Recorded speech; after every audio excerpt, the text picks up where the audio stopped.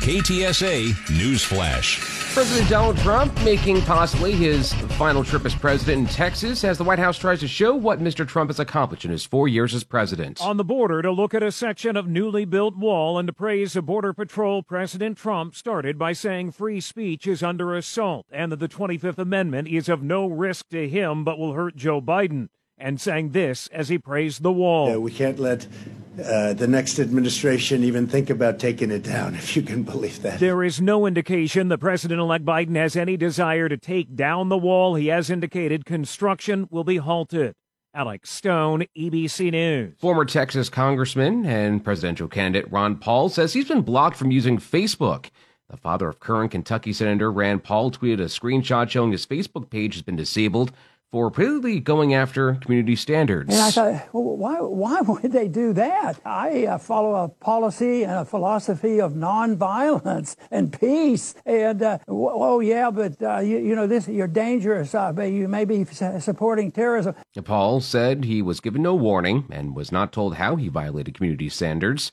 His most recent post linked to an article he wrote denouncing censorship on social media.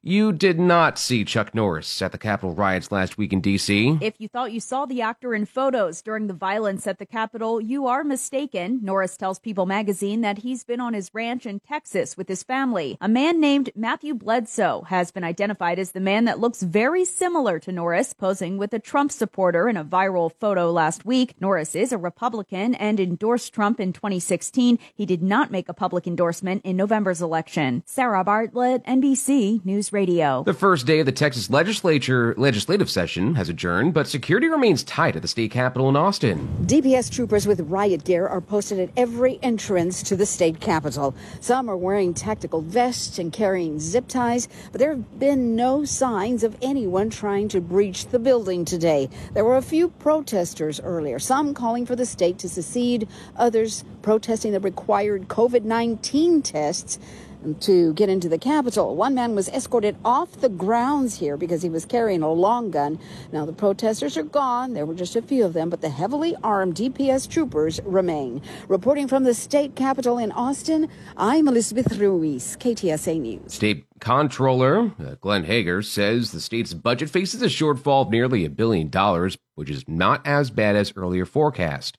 Hager yesterday delivered the traditional 2-year forecast of the state's economy prior to the new legislative session, which started today.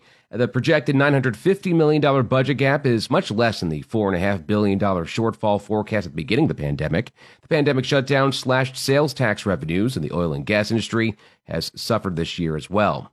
Videos making the rounds on social media show a couple of crowded weekend concerts at Cowboys Dance Hall. A few people were wearing masks or observing social distancing guidelines. With the level of transmission that we're seeing out there, this is not the time to be having an event like that. San Antonio Mayor Ron Neuberg says the city's enforcement team issued two more citations for COVID-19 safety violations, bringing the total to 7 since the pandemic began.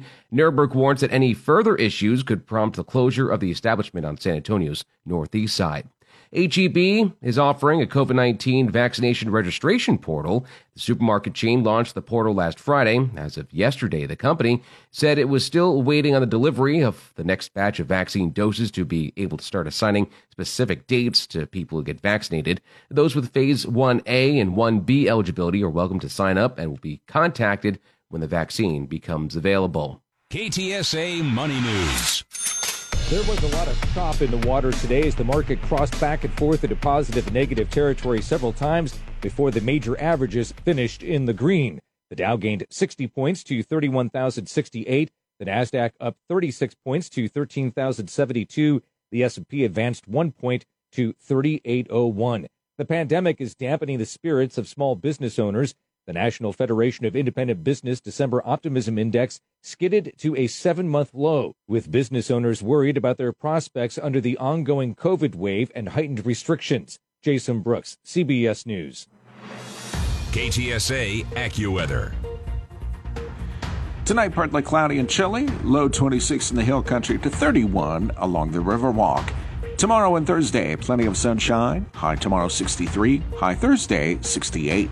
Plenty of sunshine for Friday, high 61. I'm Brian May with your KTSA Stevens Roofing AccuWeather forecast. I'm Dennis Foley. Get news around the clock on 550 KTSA and FM 1071. Get news anytime online at ktsa.com.